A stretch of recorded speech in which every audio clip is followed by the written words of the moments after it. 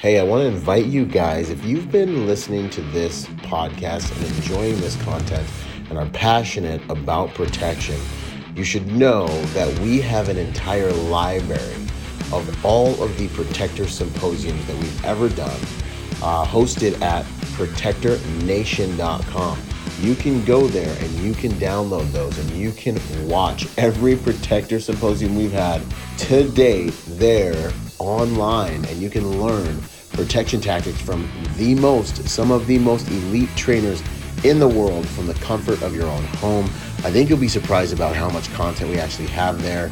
It's very, very, very reasonably priced, and you can upgrade your protection skills. Remember, protection is not all about the hard skills. 90% of it is all about the software, the programming, the way you see and move in the world to achieve a safer pattern of life. With that having been said, go to protectornation.com, join us there, and learn from the best of the best.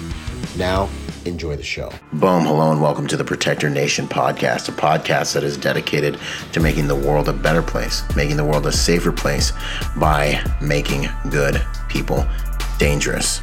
In this podcast, we're going to study and understand what it takes to protect your family, to protect your loved ones, because we all know that you have a few basic needs: food, water, and shelter, but you also have the need to protect those things in a world and society where evil runs rampant and is sometimes left unchecked. Learning how to protect yourselves and your loved ones is becoming more and more important. And so we strive to raise the level of accountability to those who would do evil on this planet by making sure that the sheep, that the flock, is more well-versed in protecting themselves and their loved ones. If that sounds interesting to you, then sit back and enjoy the show out. Welcome, everybody. Come on into the classroom. So we are live on like 7 different platforms right now. This is going to be an awesome episode. Personally, I've looked up to this man for a long time as I've grown up in the industry. Instructor Zero has been doing this stuff since, I was a little, since I was getting out of the Marine Corps. I finally saw this guy and I was like, oh my goodness, I was like, oh my gosh, like someone can shoot that fast. And of course, that's what draws us in. We're like, wow. But then as I've watched and studied him a little bit more, and we've gotten to hang out at some of the SHOT shows, I start, it's actually very refreshing to see that this man is the real deal. It is the real deal. And so it's an honor. I want to greet everybody. So hi. And for me, it's a big pleasure and an honor to be here with you. You're an awesome person. After, I'm going to talk a little bit about you, which was my impression. That's very important, it's behind the job, behind the profession, behind what we do. Remember, the most important value is the man, is the human capital that is behind everything. I don't care normally, the job rank, the social position. I don't care if it's a rich, poor, the color, the religion, the qualification, if it's a special force or law enforcement or a simple guy. What makes the difference is the man, is the person, is the human being is behind everything. That is the most important thing. That is priceless, understand? And you are a great man. I can tell you since the first time I met you, that's not I say this because we are here.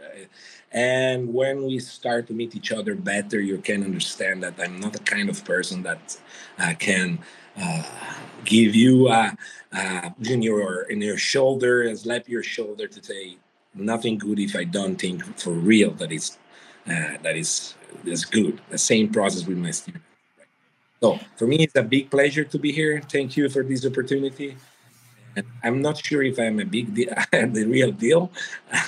Basically, I'm a professional student here, but we can see what we figure out in the next hour. Then, yeah, man.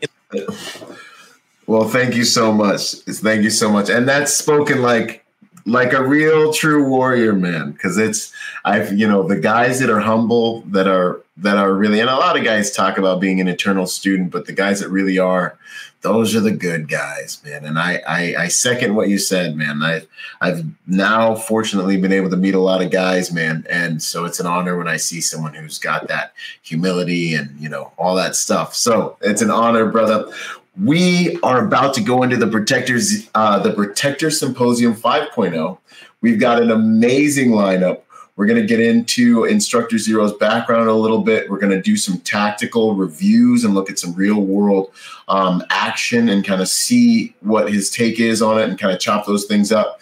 But first, you guys, I want to play the video we have for this upcoming Protector Symposium. Check it out. We got an exotic treat for you guys from overseas. I'm really excited about this one. None other than Instructor Zero from over the pond. He's coming out here with us. He's going to be with us in the United States. And he's going to be running a course on fighting around vehicles, in and around vehicles. And this is not just any course on fighting in and around vehicles, besides the fact that it's going to be taught to you by the Instructor Zero, is the reality that he has given this course to some of the world's most elite fighting forces. This is a course that don't know if you're going to be able to get anywhere else for a very long time or really ever, that he's doing something special for us. Where do 80% of force encounters happen? Where do these emergencies happen? Where are people generally attacked? They're generally attacked in transitional spaces. If you guys watch my my tactical protection reviews, you guys already know this. And so you've got to learn how to fight in and around vehicles. And who better to teach you than the infamous Instructor Zero? He's been in this game. He's a legend in this game. And it'll be an honor to have him over here in the U.S. Boom. Boom. You know. You make it cooler than what I am. I do my best.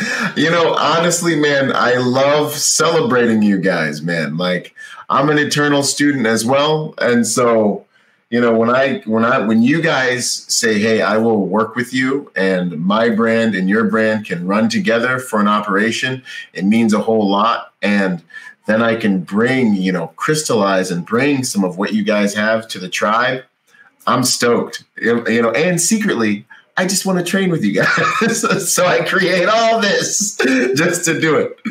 Yeah, but I think it's the same even for us. I mean, wow. As always, you know, if you work, knowledge is something that never goes in one way. You always learn something. You always learn from the students. You always learn from the environment, from other instructors, from your colleagues. There is always a huge space to learn something new. And the problem is that, you know, many of our colleagues, they think that they don't need this anymore, that they arrive. That I hope I will never arrive at that point. The day that I stop to be a student should be the day that I need to stop to be a trainer. Because, you know, again, doesn't matter what I've done in my past. I need to refresh my knowledge. I need to adapt my knowledge in the nowadays, because the world is changed and changed very fast. It's always, you know, and this is on the technical side, is something that we can cover later during this live regarding, for example, the police academy, law enforcement academy schools in different countries. Mindset have the problem we can find in terms. So whatever you did 20 years ago, 15 years ago, now it's time to refresh, because the world is not anymore like 15 years ago. You have new needs, you have new problems, you need to face new critical aspect that's before you probably you didn't, because different kind of conditions, right? And this is something that you can feel every day just watching a TV show or the news on the channel. It's every day you can see facts that happen around the world that say, oh, wow.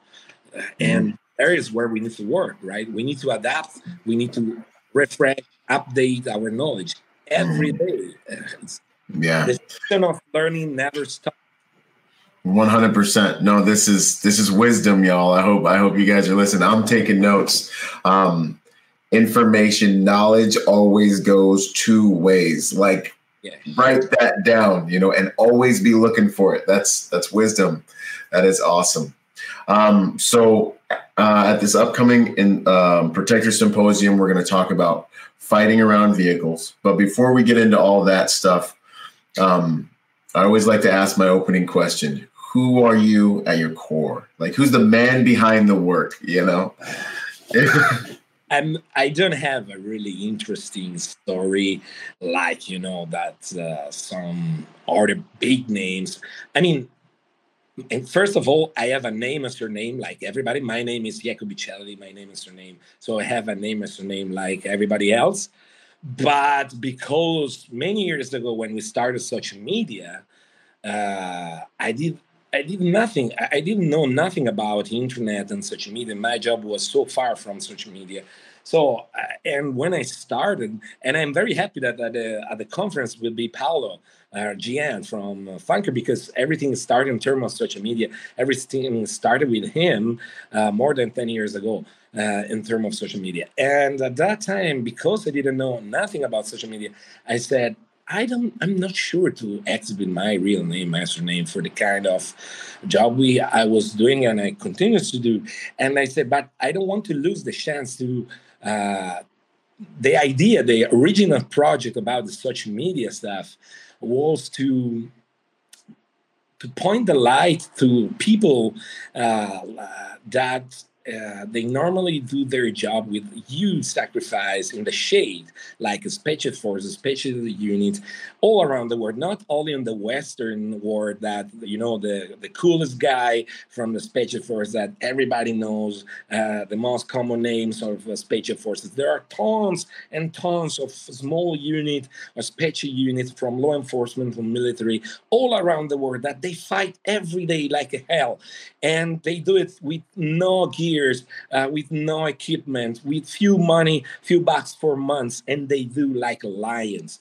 And for this kind of men and women that fight every day, that was my goal, to show that there is another part of the job that probably no one of them have the chance to go on social media or get the visibility or the credits, that not because they need to have, but because why, if we can, to provide showing and explaining a little bit what we can in the base of the clearance and all the stuff. And this was the original plan. Plus, the another thing that was part of the starting project was to show people, to spread a kind of message in terms of a technical message, in terms of mindsets, in terms of to show my way to do things. Maybe are wrong, correct. I don't know. I mean, I know, but it's not something that you need to. Everyone has to filter information by his experience, by his needs, right? So what can work for someone maybe doesn't work for someone else. It's always about who you are, where you are, what you have to do.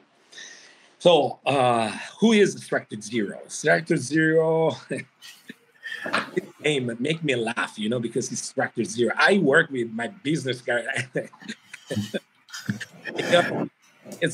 I'm victim of the same name, but I can tell you that after years and after I saw all the problem we got, even working with like a nickname on social media, we had a lot of tries and frauds.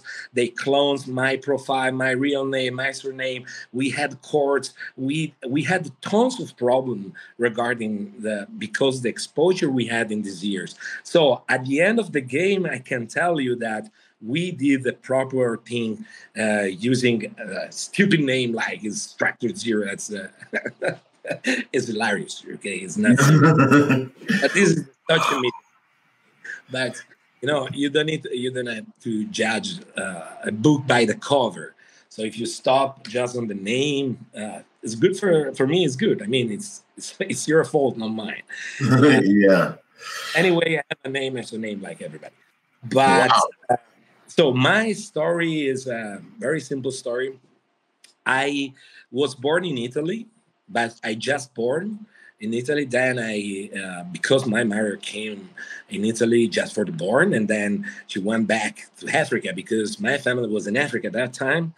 And we are talking about the end of the 70s, so when Africa was quite hot.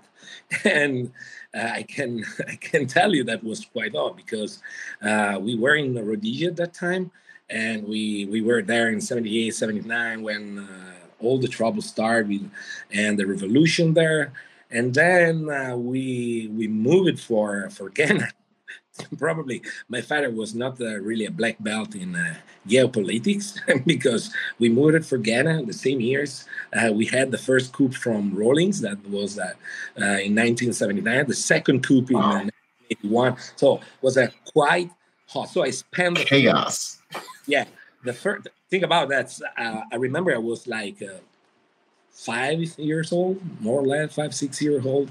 I remember one night my father breaking my room, took me from the bed, pushed me under the bed, and few seconds later, I remember a big noise, that's like a big explosion, and all the glasses of the windows it crashed. That was the first time I started to deal with something like that. And then I remember, for example, another thing. I was again a kid, and I was in Ghana, and I saw the first time I was was involuntary because at that time there was the highway between Accra to Tema. They used to. There was a camp where they did execution there. Yeah, it's like that penalty. So. Was the first time that I saw something like that. And again, during the second coup, they shot the car for mistake by a police officer there. We received 2 rounds on the car, but nothing happened for luck. No one was injured. It was a simple mistake. They didn't want to do it. But this is how I grew up. I've grown up. So the first third of my life I spent in Africa, growing up without television. I mean, we didn't have television. We used to play outside. I used to, the country the land is amazing. Yeah. We lived in many countries from the south to the Guinea Gulf. So I traveled a lot in that part. Then I came back in Italy to complete my study, and I joined my military service. I served my country in an airborne brigade. That was my dream, and so I started to work and to follow my dream. And exactly when I was living my dream at the top, because I was ready, my idea was to make a military career inside the airborne. Was the brigade that was for me, yeah, and the then top, yeah. I was ready to complete the selection for special forces and all the stuff. And one day, sometimes destiny has another plan for us. And for me, had another. I was in a patrol with my platoon, and we did a lot of. With a lot, what I'm talking about. A lot of weight in the back, a lot of kilometers, and my leg were a little bit tired, and I took a radix of a tree, so nothing so cool. I didn't break. I didn't have an injury. You weren't in a gunfight. You weren't in a gunfight, and with my foot, and I break my knee, and my knee went. I had a very bad injury, and. Wow. At that point, at that time, the surgery for that kind of injury was quite heavy and provide you some points, invalidation points. So this means that not more active service in this way at that time. So the best case scenario was office or in general, like a logistic task or something. And no way. that. No way I'm going to pass the next 40 years inside a room in front of a laptop. I shoot my balls if I need to do something like that. So I'm right there with you, man. I'm the same kind of man. so I said, if this is what destiny had for me in this for my dream, okay, this is plan A is done, it's finished. So I needed to go for plan B, and I said, this is what I want to do in my life. And so if it's not enough playing B, I'm going from play C or D, whatever, but this is what I'm going to do in my life because this is what I love and nobody can stop me on this. And this is what I did. So the first thing I did basically, I tried to enter in the private security and I started to do some bullshit around the work, courses, little job. But I realized immediately that I was doing the wrong thing because I was entering in the industry from the wrong door, from not even the service door, not the main for sure, but not even the service door. And if uh, I understood at that time that I wasn't in the right path, and so I said, no way that I go forward. This is not. I can't arrive anywhere from this point because I have no knowledge. I know meat. I am no meat and no fish. I'm like a mixed salad, and no specialization, no qualification, except the one I took in the military. But the experience was too short to have that kind of value. So I said, I need knowledge, but who is going to provide me knowledge? Because the government side is done. So how I can do it? And the answer was quite easy: buy books, buy studies. So I started to study and got my first degree in science of investigation and security, and then I'm going for science of formation.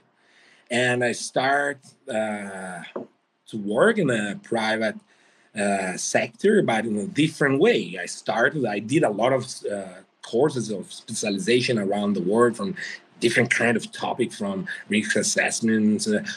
I work with close protection courses. I work with different kind of companies, and then I start to teach inside the university as well. I taught for more than 10 years inside the university, and at the same time I start to work for like that's a little bit more delicate. Let's say a group, a financial group. We provide them by different companies as external assets for different kind of services. They have their security service, their security compartment, but for specific services, especially in some areas, in some countries, high-risk countries, they providing with external companies, and I started there. And I started to work basically all around the world. I work in South America, starting from the first of 2000, Middle East, Africa for sure was my first place, and Southeast Asia. I did basically everywhere.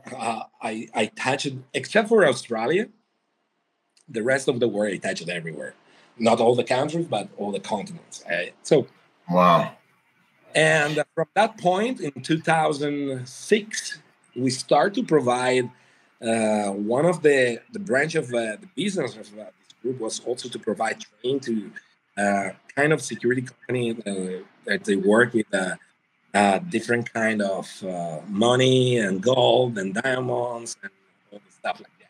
I protected people. I protected more cash, a lot of cash. We moved a lot of cash during the years, and VIP for sure a lot, and then gold, diamond, and also a really particular task. It's like it's something that is hard. It's out of the net of the big the network companies of private security companies. This is more like it's when you go from a tailor because uh, between the large distribution, what we did were specific services that only a small company can tailorize the needs of the clients, so specific needs. So what we was the word. If I need to choose one of the main word for that season is the word trust. was the trust was the base of everything. And that was really one of the most interesting season of my life, because it's where I learned a lot. I work in an asymmetric security a lot, in asymmetric tasks a lot, and it's is where I really, that was my real university in terms of application, especially because we work in a really different kind of environments. And, at that time, we didn't have so much technology or support as you can have today. The biggest part was based on human resource and human capital. So it's where you can understand. And this, it's sometimes I laugh when I see the message that this industry is spreading in terms of professionals when they want to, because we are spreading, I think, many times, too much times we spread the wrong message, because people start, what I feel from social media, what I read, what I feel is that people think that everything is, first of all, that they think that like a gunfight is something cool. Listen up, you guys. Listen up. I'm telling everyone to listen to what you're about to say. No, or that the experience of a professional is based on the number of gunfights. One of the questions, the most dumb question that I found when I deal with other professionals is, hey, what's your background? How many gunfights did you have? Something like that. That's I can tell you that I'm doing this job about now more than, I think, 25 years, something like that. I never ask it to anyone, which is your background. It required me 5 minutes talking with him to understand if the person I am in front is someone that choose the job or not. You don't have to ask. You never ask. I don't need it. It's one of the dumb questions you can make to another professional.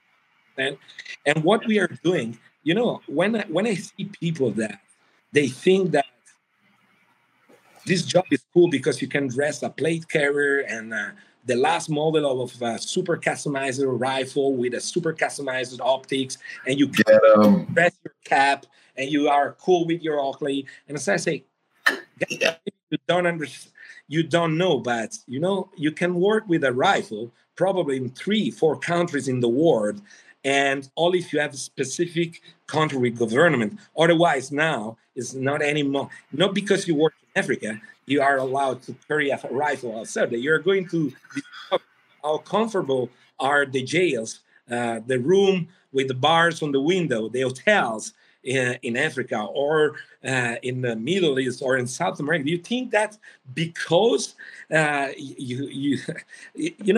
people think that a task is based on the gunfight? People think that because you use the firearms, you can't wait to use it, to test it on the field. No way. I think it comes from ignorance, like not ignorance in the demeaning way, but genuine lack of experience and genuine lack of understanding. I think this is why me and you got along at SHOT Show, because we were like hiding away from everyone, and they would come up and this guy's like, hey, my name's Tom, 8 years Navy SEAL. Who are you? And I was like, I'm Byron. Like, I don't know. I was a Marine. Can we still hang out? Like, am I cool? And it's like these guys, I don't know how to really quantify it, but the real deal guys, are humble, and we don't want any violence, and especially if you've really seen that stuff, it's something, it's something that is not, we want to avoid these things. And the most legit guys are the guys that don't care about any of that stuff. You give me a weapon, I can do whatever I need to do with it. And it's not the gear that makes the man. It's not the gear. It's not the background. It's the character. And those are the real warriors, man. You know what? 1,000,000,000%. And sometimes, especially when I talk with a super tactical ninja, or the people that they they really want to be part of this industry, enter. I want to work as a PSD. I want to work in a close protection. I want to work. Cool. And you dress like this, right? You think that you can arrive in a foreign country dressed with a military pants or military shirt or like a contractor at the airport. Yeah, that's the best way to pass the next 6 hours in the immigration office, explaining why you're in the country with maybe a tourist visa. If you're there for a job application somewhere and you have another kind of visa, or just you got the attention of the authority before you just put your first foot, your right foot out of the airport. Understand? And this is why I always say, do you know which is the main problem in this kind of task, even in Irish task? Logistic. That's the dang truth. Face logistic. The second problem are people, because your team, the characters and the attitude and a lot of bullshit are related with the people that are involved in the task. And you need what is the main advantage you can have? Trustable local contact. That's what makes the difference in 98% of the foreign countries. Relationships. You must be sure to know the laws there, what you are authorized to do or not, how you can work or what you can do, or even how you can move, where you need to stay, there are tons of things that the traffic, there are countries, for example, where it's better to use a driver instead to drive you the vehicles, because if something happened, not a gunfight, but a car incident, and someone is going to be, a local is going to be injured, you are going to pass a very bad moment, and it costs you a lot because you are foreign in a kind of country where corruption is at the top. So they wait you for that. They wait you to take down someone with the bicycle or the motorbike, and you have to pay a lot if you want to exit from the country. This is why we use, for example, local drivers, but you need to trust the local driver. You need to train the local driver. And many times when you do a short task, there is no way that you are authorized to carry a firearm. Absolutely. No one is going to provide you a permit for a private security or close protection for 10 days. This is a simple, it's simple. It's fantasy. It's fantasy story. It's just a myth. People think that you can go around some place like Latin America or Africa or Southeast Asia dressed like a contractor, in full gear. High profile is not anymore applied. You can work even in places where you have high risk. You can go out with a double platform, or you go out with rifle, or you go out with a pistol, or the few time you are authorized. For example, it's happening many times with us because the government task. You are authorized just to carry a firearm that is a pistol, not for sure a rifle. Understand? And you need to be careful on the use of that platform. It's not because you are authorized that you are like a cowboy. If you take down a subject, even because maybe was the reason, if you can avoid it, it's always better than do it. Because 100%. Are tons of problems that arise immediately. There is nothing cool on this. Big problems. Cool on gunfight. And there is nothing that can warrant to you that you are going to win it.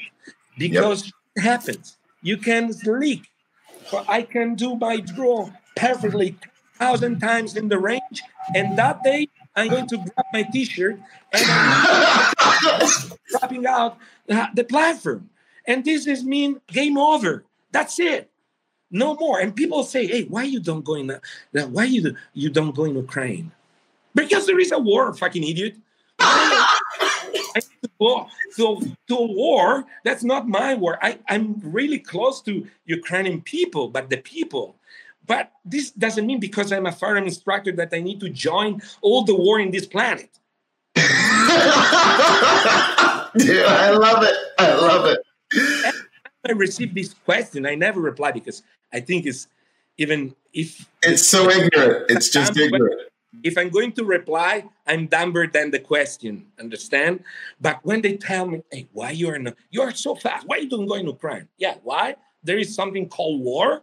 They think it's a joke. You think that we don't have business? We don't have people that work for us? That we have the responsibility to pay? No, and provide. Yeah, to provide food or the family, whatever. Yeah, man. I say, this is the mess. And do you know how many people they joined that stuff? People that came from Airsoft, people that they think it's cool to go there. That's what scares me a lot. Yeah. They never what means violence. You know what I mean? This is 100%. And part of the fault is also on us, in the trainers, in the firearms trainers, because we continue to sell what they want and not what they need. And we do this because money. We need to be honest. Because if I exit with, hey guys, I'm going to have a real course, but 2 days going to be in a classroom. 1 day we're going to make bang, bang, bang. Oh no, that is a boring course. Fuck no, I don't need it. Why I need to go? It's a pistol course. Why I need to go in the classroom? Because the problem is that 98% is based on your brain and not on your finger. And it's so hard to train your brain. It's so easy to train your finger. So the more you make bang, bang, the less you learn. But this is a kind of concept that is too hard to explain to people that they don't want to learn for real. They want to have fun. That's the real thing. This industry is a soap bubble. This industry is a soap bubble. And I can tell you, I want to write an article that I will upload in the next days about this. Because you know what? The more things I see around the internet, I don't want to call out anybody. It's a general. Me. The fault is also me. I'm a part of this industry. So the fault is in a general. I don't want to call anyone else out. But in general, we need to be careful on the message that we spread. Because when we teach to civilians CQB tactics for hostage rescue, what's the meaning? Why need to teach a civilian how to rescue a hostage in the airplane? And maybe his job is a bank or dentist or he sells fruit, has a fruit market. Where we want to go there? Which is the ethic we have? And again, the same process in everything we do. Because, people want everything immediately without avoiding the hard job, pretending that a course become a miracle, that in 8 hours or 16 hours, you pass all the knowledge. Like for induction, like you do with the iPhone. That doesn't work in this way. Absolutely not. And, that's another point is I'm a big fan of logic and common sense. I have met, I tell you, I didn't finish my background, but to go very fast. This is awesome. We're deep in the weeds, man. This is good stuff. This is what people need to hear. In 2006, we start to provide training to other companies. So at one point I said, listen, if I need to do this for other people, I'm going to do it by myself. And I start to develop the system. And my system is changed a lot during the years. In 2006, I didn't have the proper, I don't know how to explain in English. I was not so mature as a trainer. Mm-hmm. Because, the age is important. It really is. Important. Mm-hmm. And not because I didn't have, but the mindset was completely different. And even the feedback and the experience in training and the application of training and the feedback we got during the years changed a lot. And we still change our drills, our protocols. We refresh the protocols twice a year, at least, some of them. And based mainly on the brain. Mm-hmm. 5% is based on the brain, 25% is based on the mechanics. on the finger. But being a big fan of logic, everything, we need to find the proper starting point. And people don't realize which is the starting point, which is the first problem that we have to face. That is the biggest problem in training that we need to face. The problem is this, that is common to whatever is related with firearms and training is under this problem. If we are talking about, I want to put a tag like a tactical shooting, because it's a not tactical. I prefer professional application of firearms, because I don't need to be tactical. What means tactical? It's abused term. Like warrior is another term that is super abused in this industry. Yeah, absolutely. And so what is tactical? It's a professional application of firearms. So which is the first problem we need to face in this? Is the environment. So think about that. Doesn't matter who, everyone wants to train with a firearm. Normally, this happens inside a specific training facility that are built to allow people to use firearms safely. That are ranges or the training facility that are built for firearms, right? Mm-hmm. Doesn't matter if you are a civilian with passion, if you are a competitive shooter, sport shooters, if you are a police officer, special forces, or military guy. If you use a firearm outside of the real environment in training, then you will use a firearm inside a shooting range. And what is a shooting range? The shooting range is a controlled environment, right? So if we take, for example, the competitive shooter, sport shooter, okay? The sport shooter train itself inside the shooting range. Great. When we talk about training application, we are talking about the loop is a loop that is called training and application. Why? So I train myself to increase my performances, to increase my skills, my abilities in shooting. Doesn't matter the discipline that I'm going to cover. If I'm going to shoot with pistol, rifle, shotgun, or trap, whatever. I train inside the shooting range, right? And then where I'm going to apply for competition? Inside the shooting range, because competition are made inside the shooting range. So the attendance of the redundance between the training environment and the applicative environment is 100%. Is totally. I have a complete attendance between my training environment and my applicative environment, because I'm going to find this can change the morphology of the structure, right? But it's the same environment. So for a competitive shooter has 100% of the attendance between the two environments. Now let's come to us.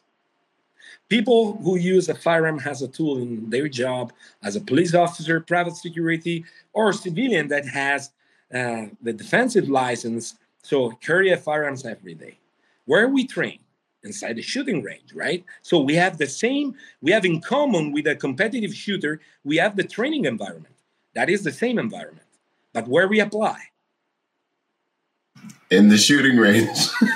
We are going to apply in the real environment. In the real world, yeah. And what have the two environments, what they have in common? The shooting range with the real environment. You know what they have? Very little. Nothing except one element. Us. Yeah. Only elements in common between the two environments. It's like you prepare a unit for a jungle warfare, and then they are going to apply in Arctic. So, wow. And people don't realize this. Let's analyze this in details, because another problem in this industry is the level that you want to, or the level you want to approach. This is a complex matter that is firearms. The professional application of firearms. And the shooting range is a 2D environment. It's bidimensional environment. I tell you some paradoxes very fast. It's a bidimensional environment. It's flat. right?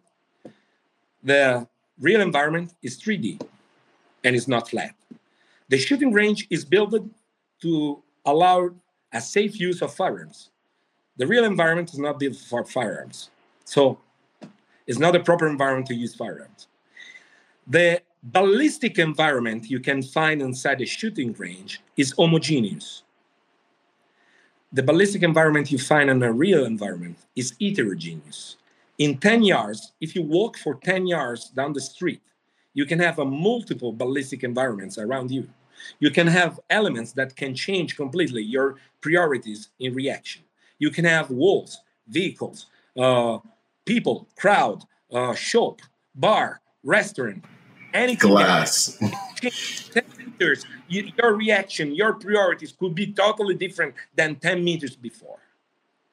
And this is not something that you can have in the shooting range. Another element, on the shooting range, whatever you're going to do, you're going to be the first is going to move. The first is going to shoot. And the only one is going to shoot. Yeah, that's why it's training. Those advantages is something that you don't have in a real environment. Why? Because there is a word that defines your condition, and is the word defense. The word defense means that in general, now, you can have little differences, especially in terms of home defense and the castle doctrine between other kind of laws around the world.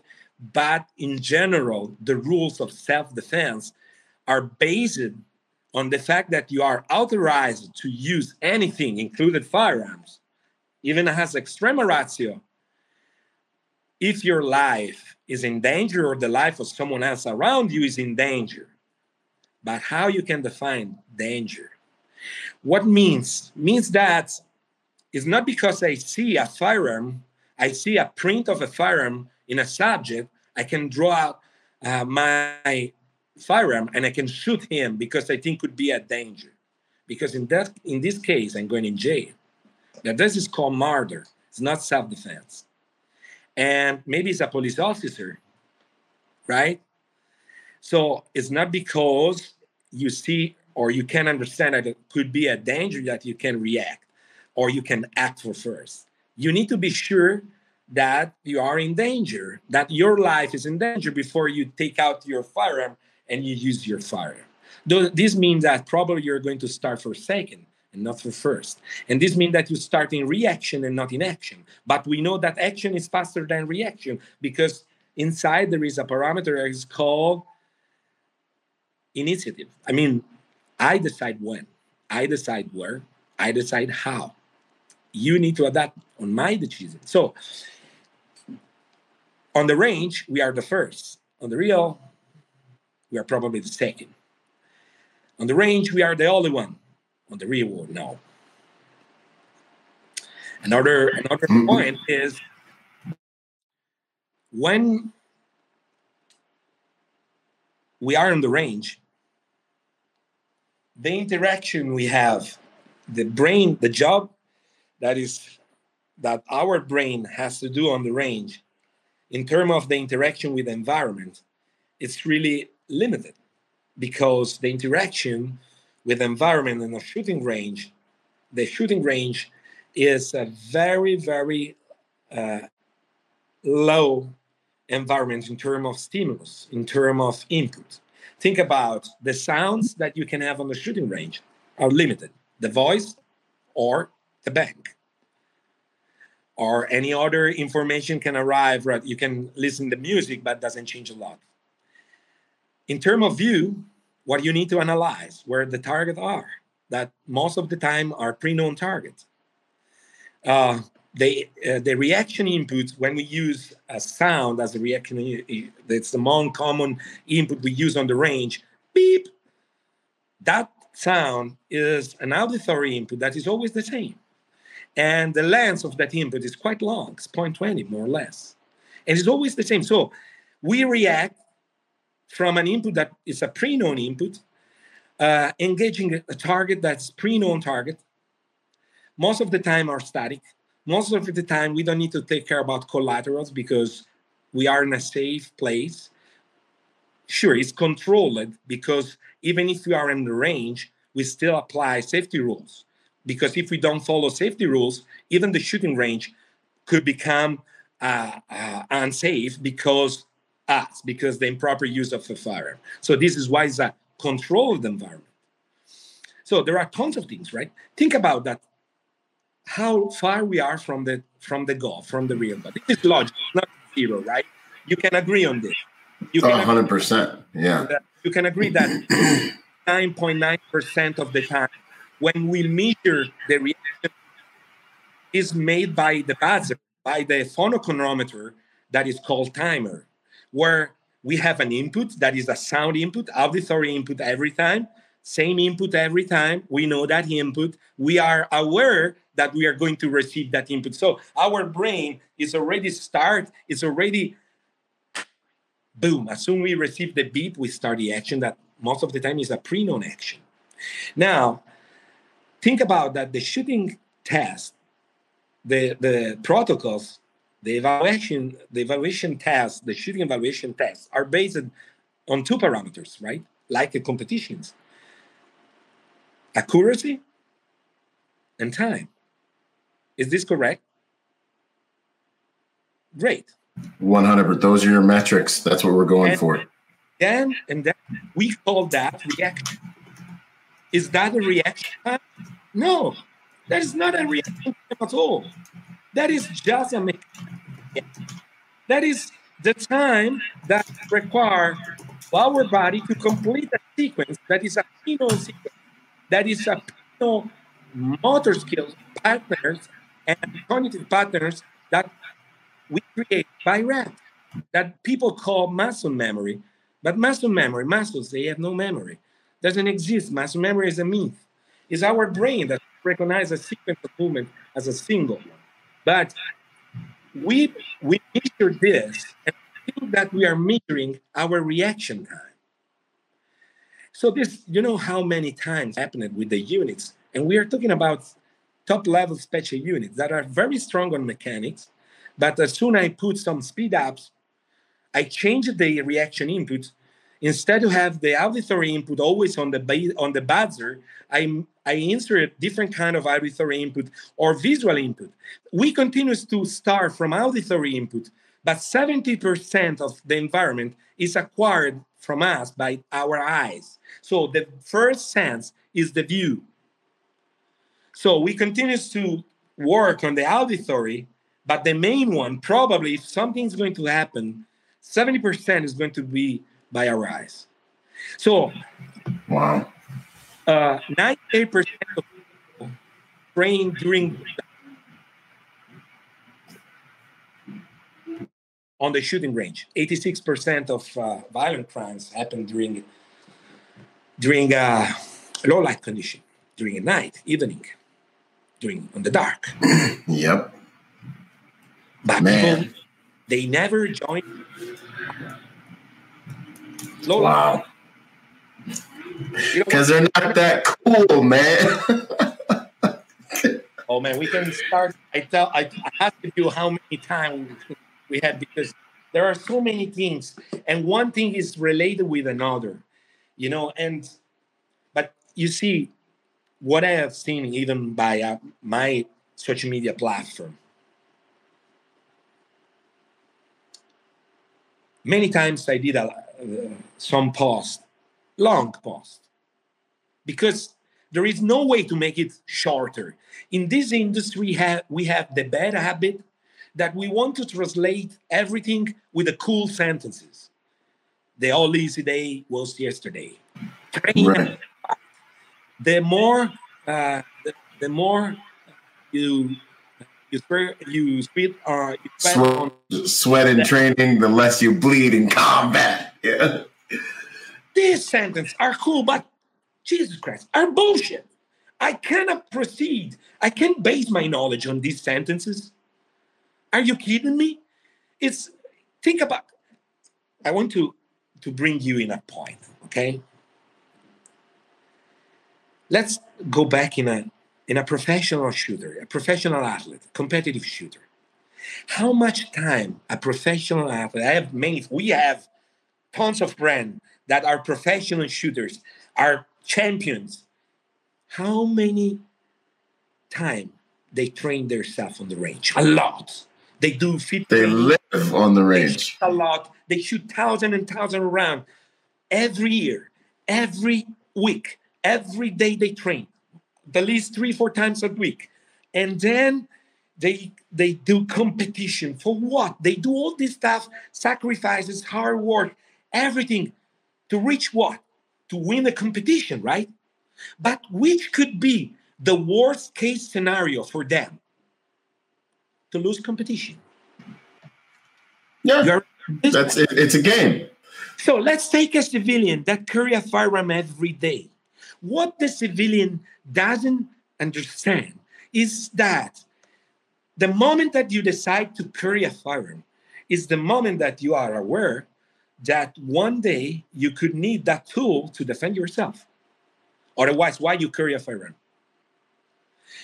So this means that you put in you start to analyze a concrete possibility, concrete chance, that a solid chance that one day you could need that tool to save your life.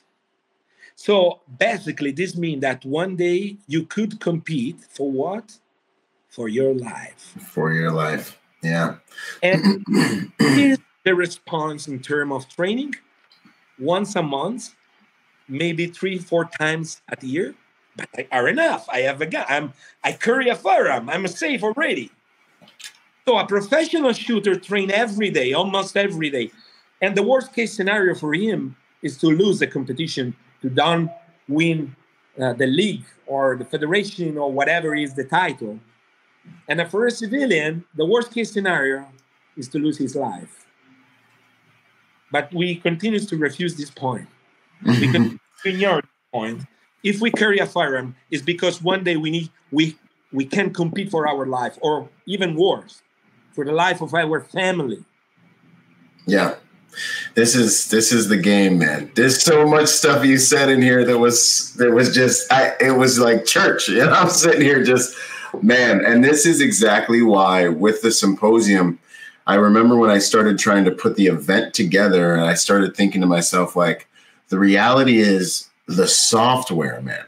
Rookies spend money on hardware, professionals spend money on software. And I remember thinking to myself, like, how do I get people to really value, or how do I sneak in like a Trojan horse, like the fact that they need to learn before they even deal with these firearms, the study of, or the ology of what it really takes to be safe. I have a whole library in the Protector Nation library of all these presentations, and I'm always trying to tell people, hey, go watch these guys talk about what it is to be a protector. And nobody cares. We sell a couple a week, like nobody cares, right?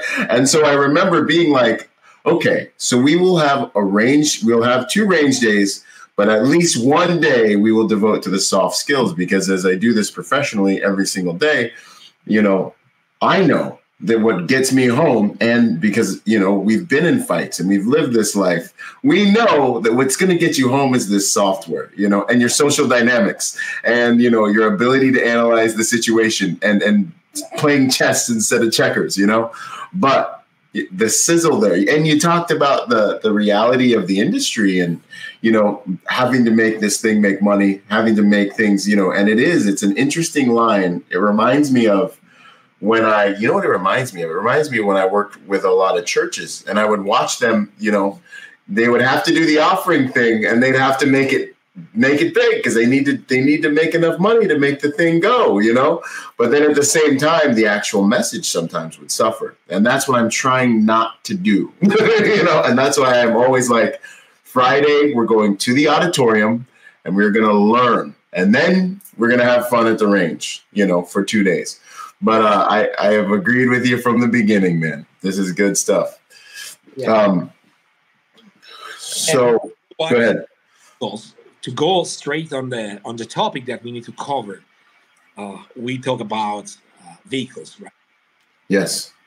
So let's say that, in my opinion, when someone, how it can be prepared in terms of, training to carry a firearm every day. Doesn't matter if even more if I am a police officer, military guy, but even if I am a civilian or a security guard, how I can train, or where I need to train, for what? And I think that the 4 pillars of defense are: pillar number 1, firearm manipulation. You need to be a black belt in firearm manipulation. This meaning you need to be able to manage your platform. In this case, we talk about pistol, if it's a pistol, in a professional way. You need to know, you need to work you need to start from the foundation of shooting that people want to avoid. Is the most important part. The foundation of shooting. Which is, for a special operator, is the capability to manage the foundation under high level of stress.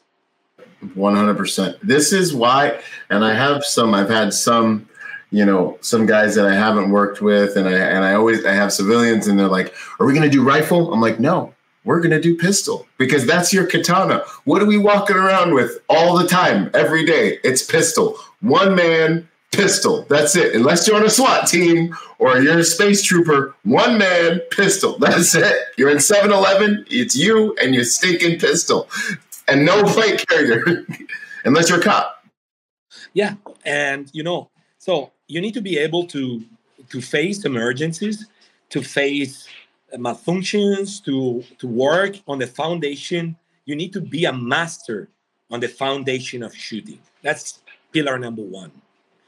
Pillar number 2, the pillars are provided by logic, not by zero. And I challenge everyone to say that this is not true. Pillar number 2, when you carry a firearm every day, all day long, or you carry just on the morning.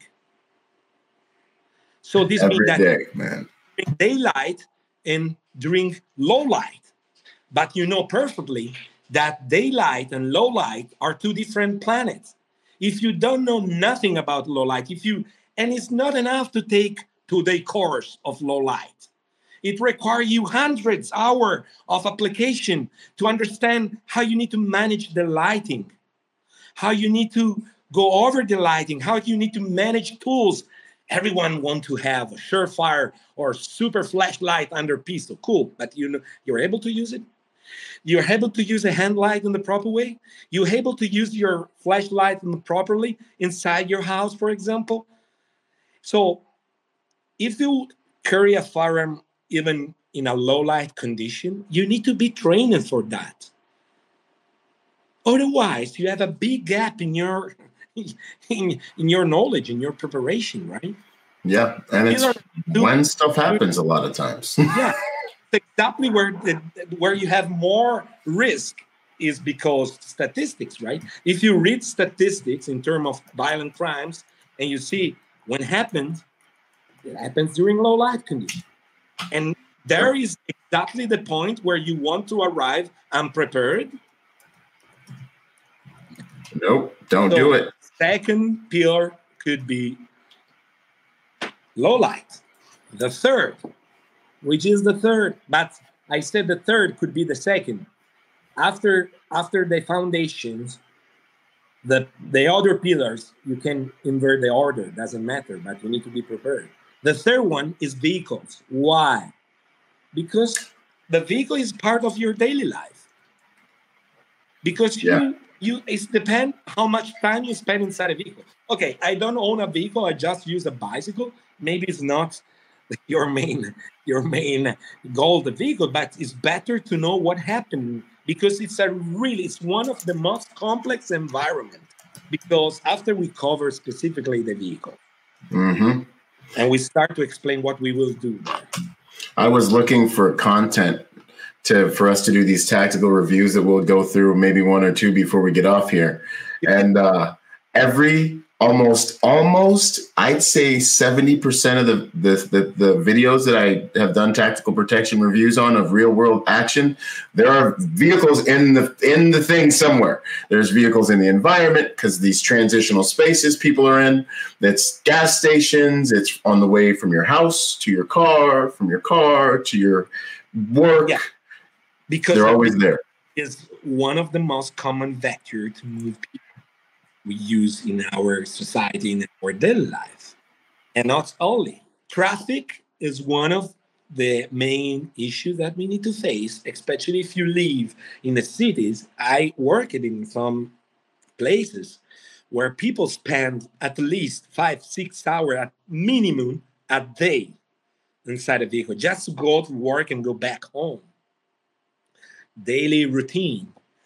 So the vehicle is one of the most complex environments. Why? Because a vehicle is a vector. And when we talk about training and vehicles, we need to be clear in what we are going to train, because vehicles mean different topics, different chapters. One is when the vehicle is a dynamic. In this case, is a vector. In that case, we are talking about driving. That's completely different than fighting. For example, the model that we are going to apply during the symposium is a static, is related with the ratio, the 3 ratio we have on the vehicle. When the vehicle is a static vehicle, this means internal to external, that is a defensive ratio, it's a defensive report, and external to external is neutral condition, neutral report. And extend, that is not something we are going to cover. The third one, that external to internal, how to stop a vehicle. Why we don't cover? Because this is specifically for military and law enforcement. There is no way for a civilian to learn how to stop a vehicle because they don't need to do it. Understand? So it's not the case. It's not the priority. First, we need to work on the first two. But this is not enough. Because when we talk about vehicle, the vehicle is a ballistic environment, is a ballistic filter that is 360 degrees around us. And we are inside a ballistic filter that is heterogeneous because the vehicle has hard point and soft point. The vehicle has solid parts, has glasses. Every single glass is different. The windshield doesn't react like a side glass. The windshield doesn't react like a rear glass. So, and here there are tons of things that I did thousands and thousands of ballistic tests. I had the luck even to work for the second largest ammunition group in the world. We did a lot of ballistic tests. In my life, I worked a lot on the vehicles. This is why we work with a armored vehicle, we work with a low-vis vehicle, standard vehicles. We work it because in other things, there are tons of parameters that can change completely tactics. As the left driving, right driving change a lot. Yeah. The vehicle, as soon the vehicle is a dynamic, you apply. The vehicle is always the first line of defense. As soon as a dynamic, until it's dynamic, is a vector. The priority is to keep the vehicle moving. It's not to stop and fight. 100%. It's a yes. Number one, drive through and fast. Find a way out. Yes. Number two, reverse out. That means that if you can't go through, then reverse your direction, but move, don't stop. Only if you can't do point number one and point number two, stop and make it. But this is the last chance. It's like a gunfight. You need to avoid as more as you can until you need it. Yeah. So keep that vehicle in motion. Vehicle's the best, most underrated force multiplier. And then you see all these guys at these schools training all this stuff like shooting and all this stuff. And I'm like, yo, and in some of my videos, I talk about it. I'm like, the major thing I see wrong with this incident is that vehicle could have driven out this way, could have driven out that way. They stopped the vehicle. So we will start from the vehicle being stopped. But if you can get away, drive over the curb, get away. This is why we teach at my school how to ram through, and how to ram through is a science. You can't just drive through things. You know, it'll shut your car off. You get punched in the face with your airbag if you don't do it right. It takes practice. Because you know what? On the starting point, doesn't matter which will be the starting point, there are things that we can know and things that we can't know. So, for example, we can't know when, where, and how. This is something that is in the hand of our opponents. But for logic, if we are going to be attacked, we are going to be attacked when our conditions are critical conditions, where we are weaker than them. Right. So they have to plan their attack in a specific point, in a specific area, in a specific moment. So we don't. So every time we know that we are going in a critical phase of our daily life, we need to be aware of this. We need to avoid condition before, because after it's too late. After we can cover this point, but so in the base of this, if we stop exactly in the X. Where Yep. did they stop? So we need to move and keep the vehicle moving as more as we can. The priority is not to stop, it's to drive, to escape from that condition, if we can. If we can't, and then we are going to see at the symposium what we can do. But what I was telling you is the 4 pillars were master the foundation, low light, vehicles, CQB. CQB means not hostage rescue, not What? single man. CQB means to have knowledge and competence in a fight in a closed space. That could be your house because you spend time in your house. If you have an intruder, you need to understand how to move. And believe me, people is one of this is another condition that is the worst case scenario, because people they base their idea of home defense basing on the movies, basing on the message we spread. Oh, if someone entering my house, I can move in my house blindfold. Yeah, if you need to go to take a Coke or a beer on the frigidaire downstairs, yes, you can do it. But if you have an intruder inside your house, it's not anymore your house, it's your house. Your house become an aseptic space where you need to fight for your family, for your life. And many times you don't have time to evaluate the threat because you can't in a short time. And the starting point, you are sleeping maybe. So you are unconscious. And then in a frame of second, you need to wake up, take your platform, be ready to have a gunfight for you, defending your life or the life of your family. That's so hard. In the other side, the opponent is full of adrenaline, noradrenaline, and cortisol. It's ready, it's aware about the risk it's conducing entering your house. And if he brought a firearm with him, it's not anymore a thief, it's a potential murder because he brought a firearm to defend himself. And if you think that you could be a threat, it's going to kill you. Or maybe it's going to kill you anyway because the value of life in some countries is 0. So you need to face that condition. And 5 seconds before you were sleeping. Do you know what means this? How many times everyone is reps. Cool. How many times you tried this? How many times you tried this action? How many times you draw a pistol in the range? 1,000 and 1,000 times. You are so strong. Cool. How many times you try this action? And another question: you live alone or with your family? Because if your family's in, you could be the most trained guy in your area. But your family, what about your family? The first round is going on air, the first shot. If you don't control, and how you can control your kids, maybe in another room, maybe they start to screaming, running, maybe your wife can run in the highway or change a room or can cross your line of fire anytime, because when you are under stress stroke and with panic, you start to act in a erratic way, in different ways. So you are prepared for this? Are you sure? How many times you tried?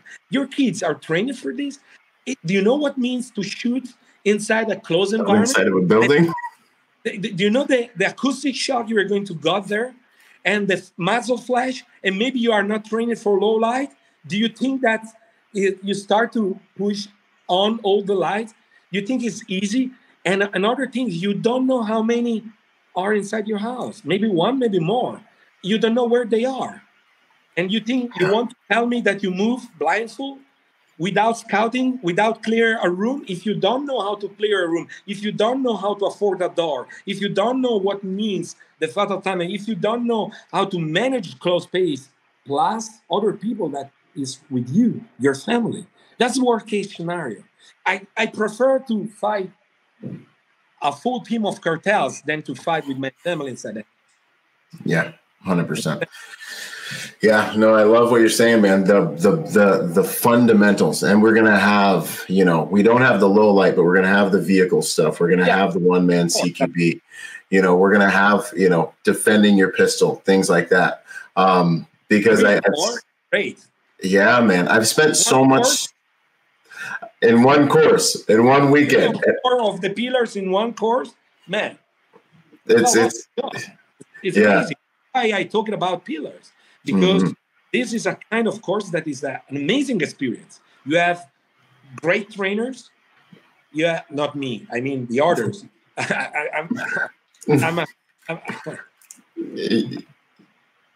You have a lot of interesting informations there that can cover different topics. The main topics you need as civilian, as law enforcement as well. Right. Because you need to enforce your training. 100%. Yeah. And so that's why we put it together this way, because I want you guys to walk away, increase that protection quotient you have. And it's really, really the way we put it together is to get them here first. And then we go out and we do the stuff. And the last thing I wanted to say before we play a few videos is I've spent most of my practicing career on the range, and I've been really approaching the equation that you've been talking about, which is, okay, cool. Like I can run through competitive shooting. I can run through the range. And I'm like, I gotta get to the force on force piece, man. like that's gotta be in there somewhere. It's still in a controlled environment, but how can we know that we're ready if we're not sparring with other humans trying to superimpose their will, at least?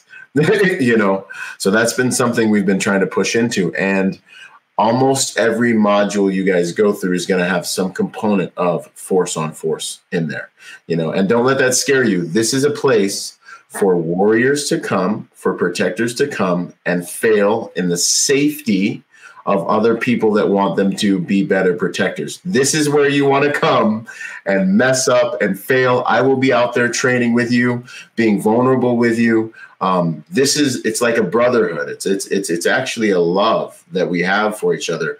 I go to the dojo to get choked out amongst my brothers so it doesn't happen in the streets. So this is where you come to learn. This is what the game is about. So I want to encourage you guys, women, everybody. I can tell you that I don't think we will not make any kind of discount in terms of we're going to slap their ass as hard as we can. 100%. That's that warrior love language, man. We are going to train hard because that's how it's going to be in real life. So this is good stuff, man. I can't wait. Let's take a look at a couple of these. We'll look at some of this one I think we mentioned. Okay, so we have a traffic stop. Imagine you are sitting here in traffic. We're all going to be in this situation probably at some point today. And Instructor Zero, give us like your takeaways from this event. Someone's getting out of the car in front of you. And they start shooting. Yeah, full auto. Mm-hmm. Very short.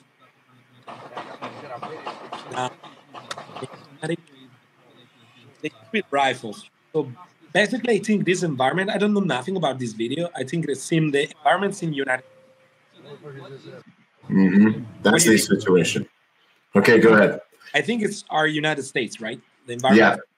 Yeah, unfortunately. Now, it's not a big deal in terms of technical approach on this video. The two things that I want to point on this video are, first, one of the, you need to forgive me, Byron. Because you know what is What is complex is to explain something without explaining before something else. Without the context, it's hard for people to understand. So we need to say this.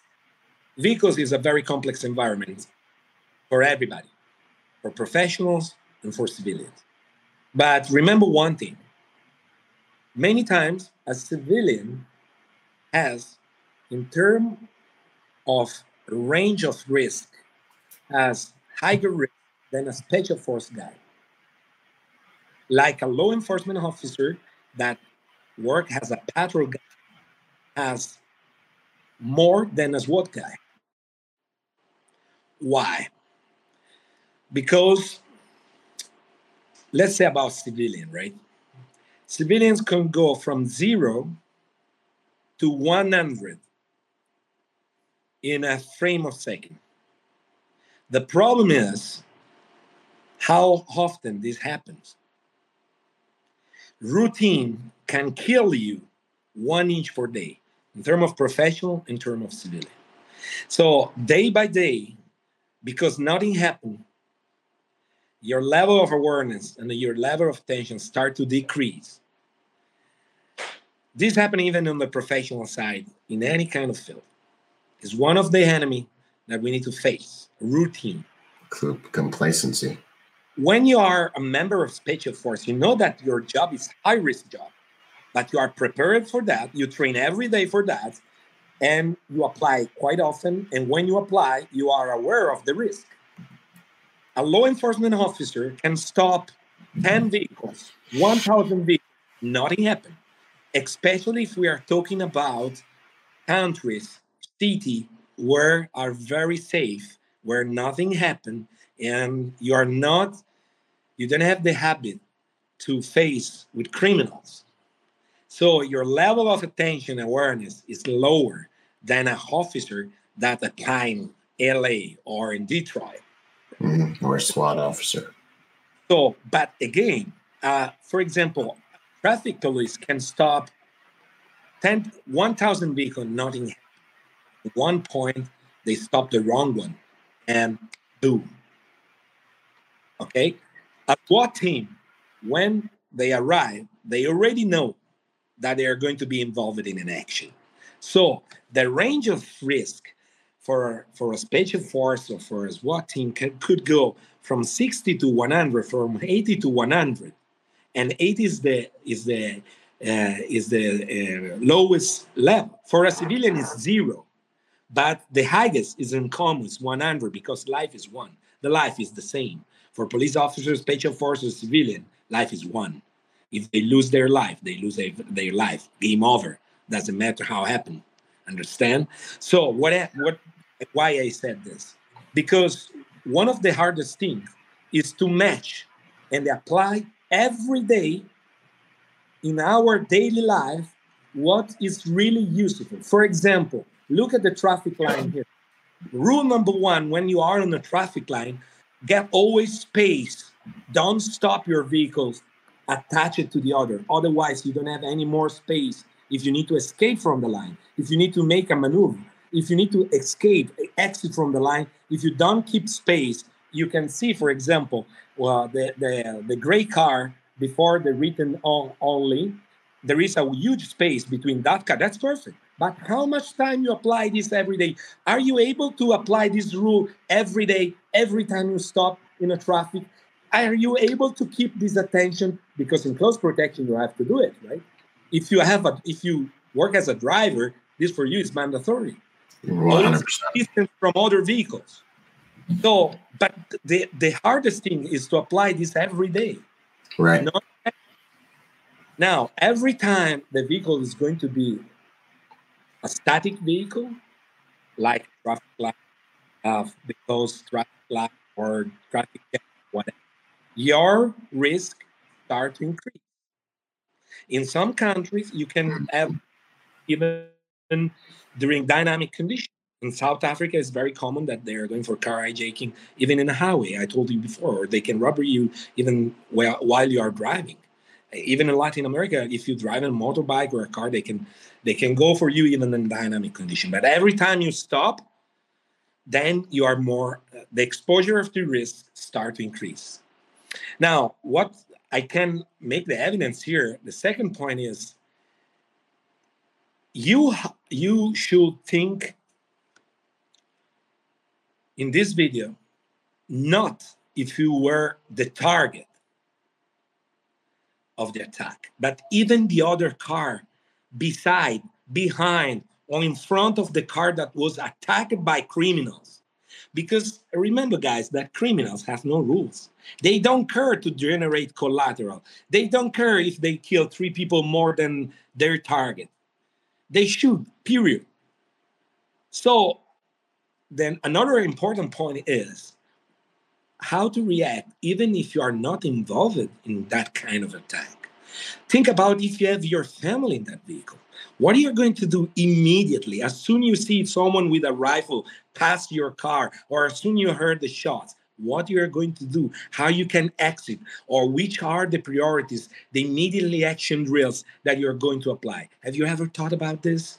Because this is important. It's not only about the target. If you are the direct target, you could be involved in a gunfight that is dangerous as the same, and you could not be the target of that attack, but you can have the same danger as the attack as the target, because maybe you are the car that is beside, bullets flying in the air. So it's you need to understand this is important. And look at here, look at the reaction of people.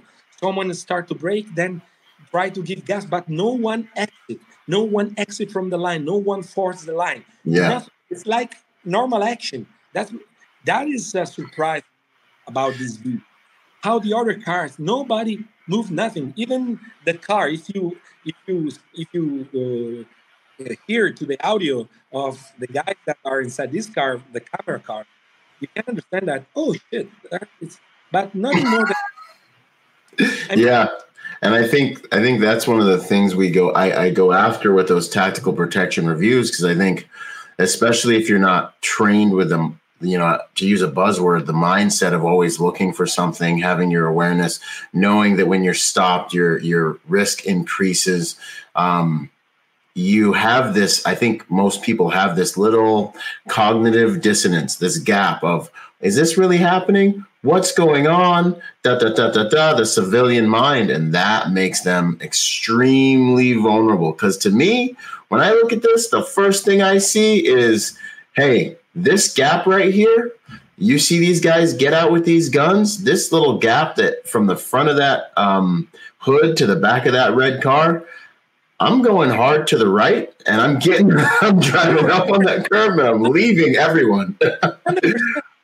Absolutely. Especially if I had my family inside, as soon as I move out. I'm gone. Or the red car or whatever, I'm going to move out from the line, and I'm going to try to escape from that kind of condition. I'm going to avoid the risk of to be involved in the action. 100%. Take a collateral, even to take some rounds that are not. I was not the main target, but can receive it. If there's a gunfight, no one knows where those rounds are going. Exactly. When bullets start to fly in the air, is always a question mark where somewhere they're going to stop. So, another point, when we talk about vehicle, one of the and this may out from the old wild. Sorry, just queuing up the next one. Okay, go ahead. That's a very interesting video. Here is in the first video, we are not able to see if there was a reaction from the subject or the subjects that were inside the vehicle that was the target of the criminals. From the video, we were not able to see this, who's going to shoot, or if they react or not. But in that case, the report, the ratio was from internal to external. Mm-hmm. In this case, the next video, the one that you just heart-stopping police. Here we are talking about external to external. Is a neutral report. What means? Means that we have a vehicle. We use a vehicle basically as a cover or concealment, depending about the part of the vehicle and how we move. but basically as a cover, or cover, not the literally what means cover, that means it's something that can stop bullet ricochet or a sharpness. Vehicle has some points that can work as cover, and some other points that they don't work as a cover but work as concealment. So we need to understand the difference also between cover and concealment. Anyway, in this case, we are talking about one vehicle that used by two opponents. One is the police officer. One is the subject, the criminal that's try to kill the police officer, using his vehicle as cover as well. So both are fighting around the same vehicle. And here, if you pump out the video, where you can see, it is heart-stopping police. Okay, we'll let it run. Cam video of a police officer getting into a gunfight with a suspect he pulled over. It's a scene that kind of looks like a shootout from the old Wild West. It started as a routine stop for a traffic violation. Then the driver's door swings open out of nowhere. Just fired! Jesus! Look at the white SUV heading straight into the hail of bullets. The driver hightails it out of there in reverse. The gun battle rages. Okay, so here we have two elements. One, we have a vehicle with a subject that is firing to the officer from internal of the vehicle, and the officer probably is behind his vehicle in this moment. So in this case, who is in advantage is the officer, because the distance and the cover of the other, exactly from this moment, when the subject start to approach, is going in open field. Now, the second element is the other vehicle that arrived on the scene, realized that it was a gunfight, and the reaction was perfect. He disappeared immediately. That's what that was great. This is a reaction. Now, the fact that this happened in a countryside area, not really high density area, was good because collaterals, because other vehicles, because there are tons of things that can go wrong. Think about that.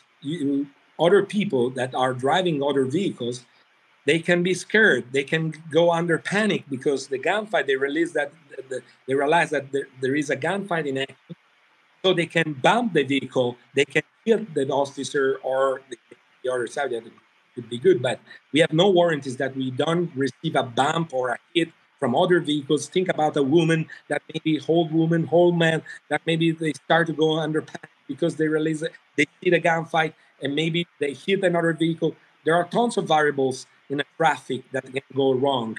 So we need to take care about this, because this changed a lot, even in terms of our reaction from interaction. Now, to go back on the point here, you can see the subject in this case is using the shade of the vehicle of the officer. You see this lower, and it's using the shade of cover of the vehicle.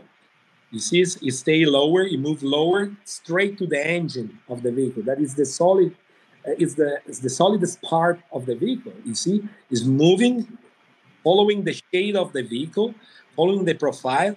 At this point, the condition is changed. Why? Because let's go to video. So he shoot from here, then he moved, and he was able to reach the shortest distance from the vehicle in the hardest part. That was the engine. Now he is on advantage, and the officer is in disadvantage because he's closer to the engine than the officer. Now the officer is in the back part of the, where you still have some cover, but for sure less than what could provide you the engine. So because the subject is so close to the engine, put the officer in a kind of condition that is in disadvantage. Plus the officer, in this case, if you go forward with the video, you can see that instinctively the officer start to take distance from the vehicle. That is something that we never need to do it, because the more the distance you're going to put between you and the vehicle, the more you're going without cover. and you're going to feel in. There are tons of video. There is one specifically it's the master about this point. Is happening, I think, in the Philippines, and involved. There is one SUV, white SUV, with a full family, with an entire family inside, and two criminals start to fight each other around the vehicles. And both of the subject, were about 10 yards from the vehicle. And they start to shoot, and no one hit the other until one ran straight to the vehicle and closed the distance. At that point, one was behind a cover and the other was in open space. And end of the game. Understand? So the officer here, it's always easy. Don't misunderstand me. I don't want to analyze the job of the officer, because it's always easier to do it by the phone, sitting on the chair. You need to be inside that condition to understand and to evaluate. So this is a point number one. But at the same time, we need to analyze in a skeptic way, not to talk about the job or to criticize the job of the officer at all, but to save or help other people or other officer if this happened. So the problem is the distance you put between a cover. In this case, the main part of the vehicle is the engine. So this movement that the subject did was the point he passed from disadvantage to advantage in that kind of action. Because when he was in that kind of condition, shooting from internal to external, even if the door was open, he still used the pillar and part of the vehicle as a cover. Then he moved it from that position, following the shade of the cover of the vehicle in concealment and in cover, because the engine was in his side. And he got the engine for first and the closed way. So the officer at that point was farther than him, and he can't use anymore the engine as a cover for in first pen as he did at the beginning, because at the beginning, why he was behind?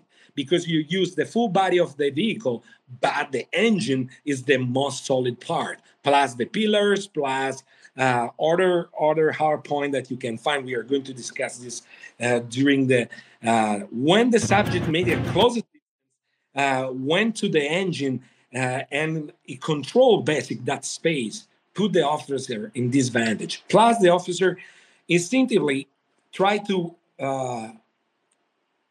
keep more distance from the vehicle. That is something very dangerous, because the more distance you put, the most you are uncovered, or you are basically in open field, and easier to be shot. Understand? Makes sense? Yeah, man, that's solid. That's good stuff. It's like a push. There's a battle going on for these vehicles, man. This is good stuff. So you guys are getting some of the cheat codes you're going to get when you train with us at the Protector Symposium. Man, this has been a clinic. This has been such good information. I'm going to play this last video for everyone to see what they will have an opportunity to come and join us at this event. And then we will close it out. Boom.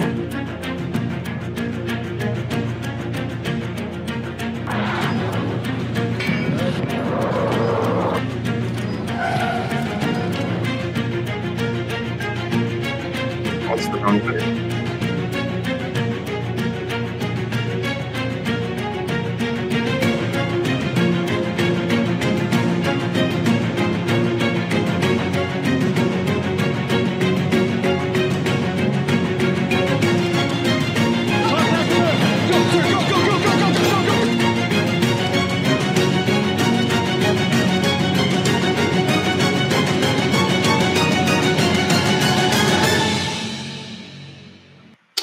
Boom. So you guys, that was actually the driving video that we have another course happening at the symposium. Nonetheless, Protector Symposium 5.0 is among us. We have Craig Douglas, Sawman, who's going to be here, Kawa 2 Alpha. We've got Ed Calderon. We've got Raul Martinez. And then we have the infamous Instructor Zero, who we've been working with here today. Man, This was such an easy episode because I got to just sit back and you were hammering. It was a clinic. There was so much good. It was chewy, man. This is one that you could watch a few times. So thanks so much. It's an honor and a privilege. And I hope you guys will come and join us September 16th, 17th, and 18th at this event in Tucson, Arizona. Yeah, and absolutely. What we are going to cover in my part, in my section, we're going to cover a lot of information about vehicles, about something that could be useful not only in a fight with a vehicle or inside a vehicle, but also in a daily life. If you need to escape very fast from a vehicle, if you need maybe for other needs because you have the need to escape from a vehicle. At the same time, the development we are going to cover the airbags, all the safety safety measures. The safety measures, that are built because vehicles are not built for. So this is the point. So everything can protect you while you are driving a vehicle from a car incident or any other risk related of driving is something that can kill you if you need to use a vehicle to fight or fight inside a vehicle or from internal to external or around the vehicle. Why? Because we're not built for that. Also, technology. The devices we have inside the vehicle, as airbags, our seat belts, has many other electronic system we have in the vehicles. Think about, and you know perfectly this. One time, if you need to do a J-turn or J-turn reverse, or when you have a manual shift, clutch, and everything was way easier. Now with the modern vehicles, if you are going to try to touch the handbrake, nothing happens. There is a little light that appears like, damn, it's not the moment to press the button. Yep, true. And when you have automatic shift, if you need to go from drive, from the rear one, if you don't do it in the proper way, the shift goes in protection. So cut out your order. And this is, and if you need to do it very fast, is a big problem. So, which is the problem with the vehicle courses? The problem related with the vehicle training and firearms is the way that we want to approach vehicles. Because, first of all, we don't want to go for real in a vehicle stuff. What means? Normally, when you do a vehicle course or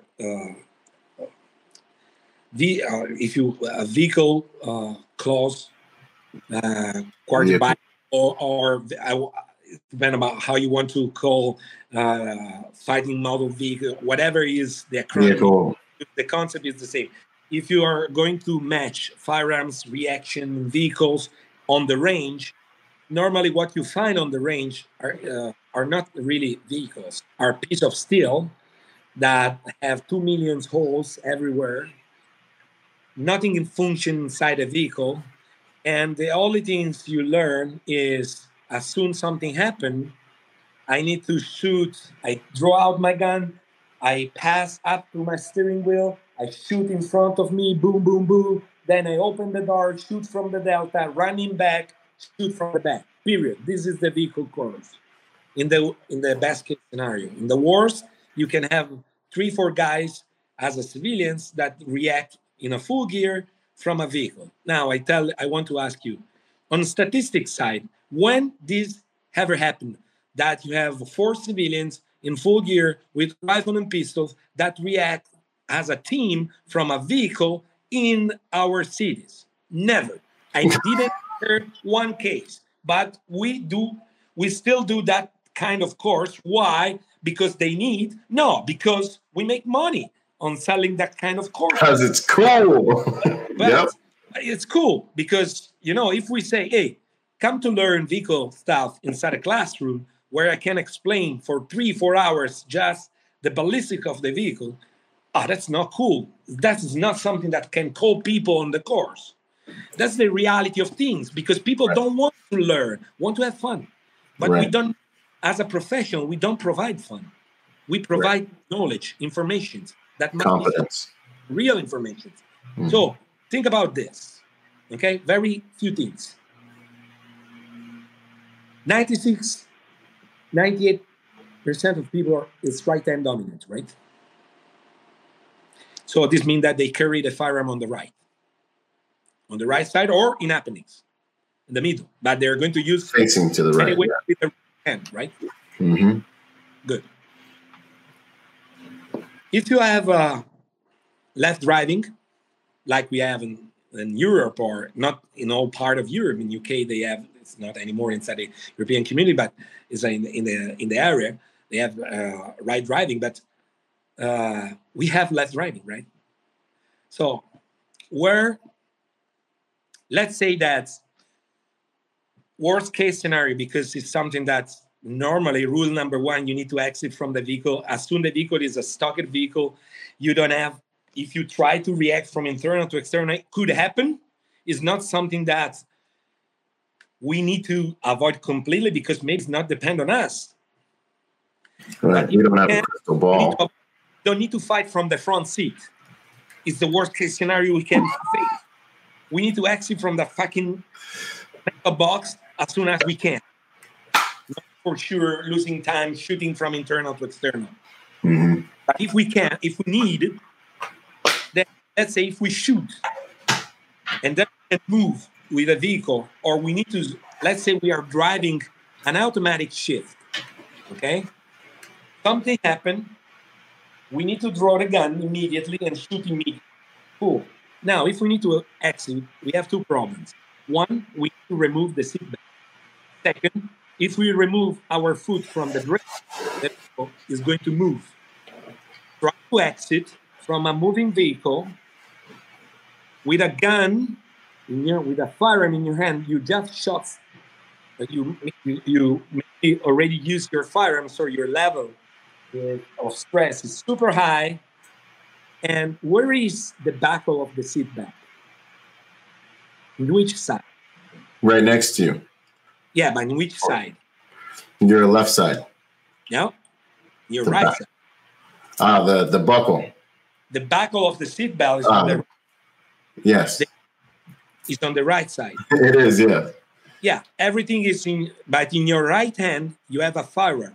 So with your firearm in your hand, you should put the shift here or here, or in parking, or in neutral. Otherwise, you have a moving vehicle. And you need to remove the buckle of your seatbelt. So if this happened with your gun in your hand, that you already shot some rounds, I don't know how many people that are going to do it so easy and without making uncontrolled shot during the action. Yeah, there's a lot going on with this hand. There's a whole lot going on. On the range, if you don't use the real vehicles, you don't know that it's easy to remove. If a vehicle is a stocked vehicle, no engine, no issues with the shift, no issues with the movement, it's just a piece of steel where you need to remove a safety belt, a seat belt, and open a door. This is the only 2 action you have to do. It's way easier than the reality. And why, instead of put inside the vehicle another 3 ninja, you don't put a baby with the seat, or your wife? And your wife, yeah, sitting next to you. Again, show me your tactics now. Show me how good you are of having your baby that is linked with the seatbelt. You are a dragon, a monster, removing all the stuff because you train it with a rifle from a vehicle. Now show me the tactic with your baby. Which is your priority? Because this is what can happen in a daily life. Except if you are alone, you don't have family, you're sure that you don't have even your friend, your girlfriend, or your boyfriend, whatever. Or your client. Your client could be sitting behind you. You're driving them. Sure. That's another case, a professional side. But, we want always to analyze the easy one. And people, they don't realize that it's way easier for a special force team to react from a vehicle than a civilian with a kid on the back seat. Yep. Understand? 100%. Because it's something that they need to take care of. Do you know that in some places you need to be very fast removing your baby because they're going to start your vehicle with the baby inside? They don't care. And they don't care, and they don't have social security numbers, and no one's going to find them. Understand? So there are different priorities in the base of the criminal dynamics you need to face, in the base of the environment where you live, in the base of your daily life, in the base of your job, in the base of who you are. But if you carry a firearm and you talk about vehicles, you need to be real. If you don't know how it works, the ballistic filter you have around you, if you don't understand that there are specific priorities, stupid things, everybody shoot up to the steering wheel. Can you explain me why I need to shoot straight in front of me on the steering wheel? There is no sense on this, not logical sense. There is no logic on this, and I explain you why. For two reasons. One, there is something in front of me that is called airbag. If something happened, if a vehicle bumped me from the back and I hit another vehicle, or if even the criminals bump me on the front and the airbag goes on, is a charge. And I'm shooting right in front of the airbag. So why? And second point, I'm going to break the windshield that is exactly in front of me. If I'm going to be, again, in dynamic condition, if I break the contact, I can be able to escape with the vehicle. I'm going to have a lot of holes in front of my face that can produce a lot of sharpness. So why I need to shoot in front? When I draw the gun, I need to do this instead to do this and go a little bit on the side, avoiding the airbag, having more field of view. My FOV is going to be wider, and I'm more protected because I'm lower. I'm more protected from the engine. Yeah. And I'm going to break a portion of the windshield that is out of my axis. But people still shooting in front of the steering wheel. Where all their visibility is. I wait for someone that can give me a logical explanation. Good to go, man. Ladies and gentlemen, Instructor Zero, man. This is going to be a real deal course. Man. I'm so excited. I mean, the amount of times you've blown my mind just having this conversation here, Oh, man, the amount of people, shooting right in front of, blinding themselves, essentially, and dealing with all this stuff. This is good, man. I can't wait to see you here in September 16th, 17th, 18th, sir. It's going to be amazing. Sure. Yes, sir. Well, thank you so much for your time and your wisdom. My pleasure. With the Ecclesiastes verse, with much wisdom comes much sorrow. I think maybe sometimes when we see some of these things, but together we're gonna give people some real high quality training. So if you guys haven't, go to protectorsymposium.com, get your tickets. I put the link in the comments, and these were some knowledge bombs going down here. This was a clinic, so we look forward to it. And it's going to be the only vehicle course I will do in the United States until 2023.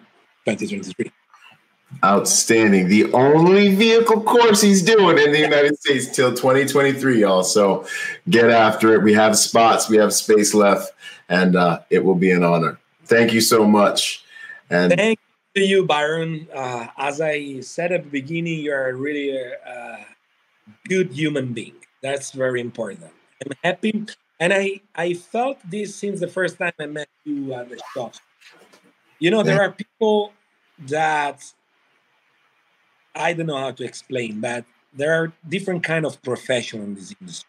And believe me, I met a lot of them. I met some super cool special force guy that's probably I don't put them in charge even to go to buy a lunch in McDonald's. And I met some very simple men and women that I could put my life in their hands anytime. This to tell what? To tell that there are many kind of professions. There are professionals that they point on money, on business. Everything is really accepting. No emphasis, no passion. Passion is the engine. You have a lot of passion and you are a good man. Thank you. And you're professional. That's not because, but again, the most important value is the human being that is behind the profession. You know? That means you can buy, man. Everything else you can buy. But how you are like a man is not something you can buy. It's something that's earned, man. And it's a journey too. It's a stinking journey. It isn't because of once upon a time going to war and once upon a time. Anyways, this stuff means the world to me, man. It's the most important things. And I think that's why we gravitated towards each other, because I saw the same thing in you. And I was like, you know what? We'll just be over here and enjoy our time. So it's an honor. So thank you for this opportunity. I want to greet everybody. It's only 1 hour, 53 minutes. Yeah, we've been going, man. So it's been good. All right, you guys, go to protectorsymposium.com. We will see you at the event. Boom. Yeah, you in Tucson. Be sure to clap your ass 100%. Be sure to be there. It's a really unique opportunity. Thank you, guys. Thank you, everybody, for your time. I hope that I didn't bust your balls too much. But, you know, there are a lot of things to cover. So I always find. Thank you, Byron. Thank you. See you soon. Let's keep in touch. That's the passion. Boom. This is my MCK. There are many like it, but this one is mine. If you've got a firearm sitting around, a pistol that you are not doing anything with, get an MCK. They make them for every single model. If you want a micro conversion kit that will turn your handgun into a force multiplier, get one, man. They are ultra affordable. CAA, MCK micro conversion kits are changing the game, y'all. So if you don't have one, you need to get one. Get one. Your women, children, people that are less physically potent will be able to fire your firearm to farther distances with more accuracy. You will be able to fire your firearm to farther distances with more accuracy. I want to get one of these into the hands of 100,000 more protectors this year, because ultimately we are only as good as the nation is only as good as its protection. Your home is only as safe and as good as your ability to protect it. MCK, go get one. Drop your handgun in. Take it to the next level. Out. Boom. Boom. Yo, what up? I hope you guys really enjoyed that episode. Hey, listen, in order to get more out of the brand, I want to encourage you to go join us on our social media platforms and join us at protectornation.com. We post different types of content on our different platforms at different times. You'll get blog posts, you'll get videos, you'll get real world combat engagements and things like that. So stay plugged in order to get the most out of the brand. In order to support us, also go to protectornation.com and buy something, or join forces with me on Patreon. You'll scroll down the homepage and you'll see the link. Anything you can give counts. You know, think about whatever you would lose in your cushions or like spend on McDonald's this month, $5 a month, whatever it is. That helps us make the world a better place by making good people dangerous. Anyways, this is Byron Rogers, protector by nature and by trade, and I'll see you on the next piece of content, whether it's a video or podcast. Out.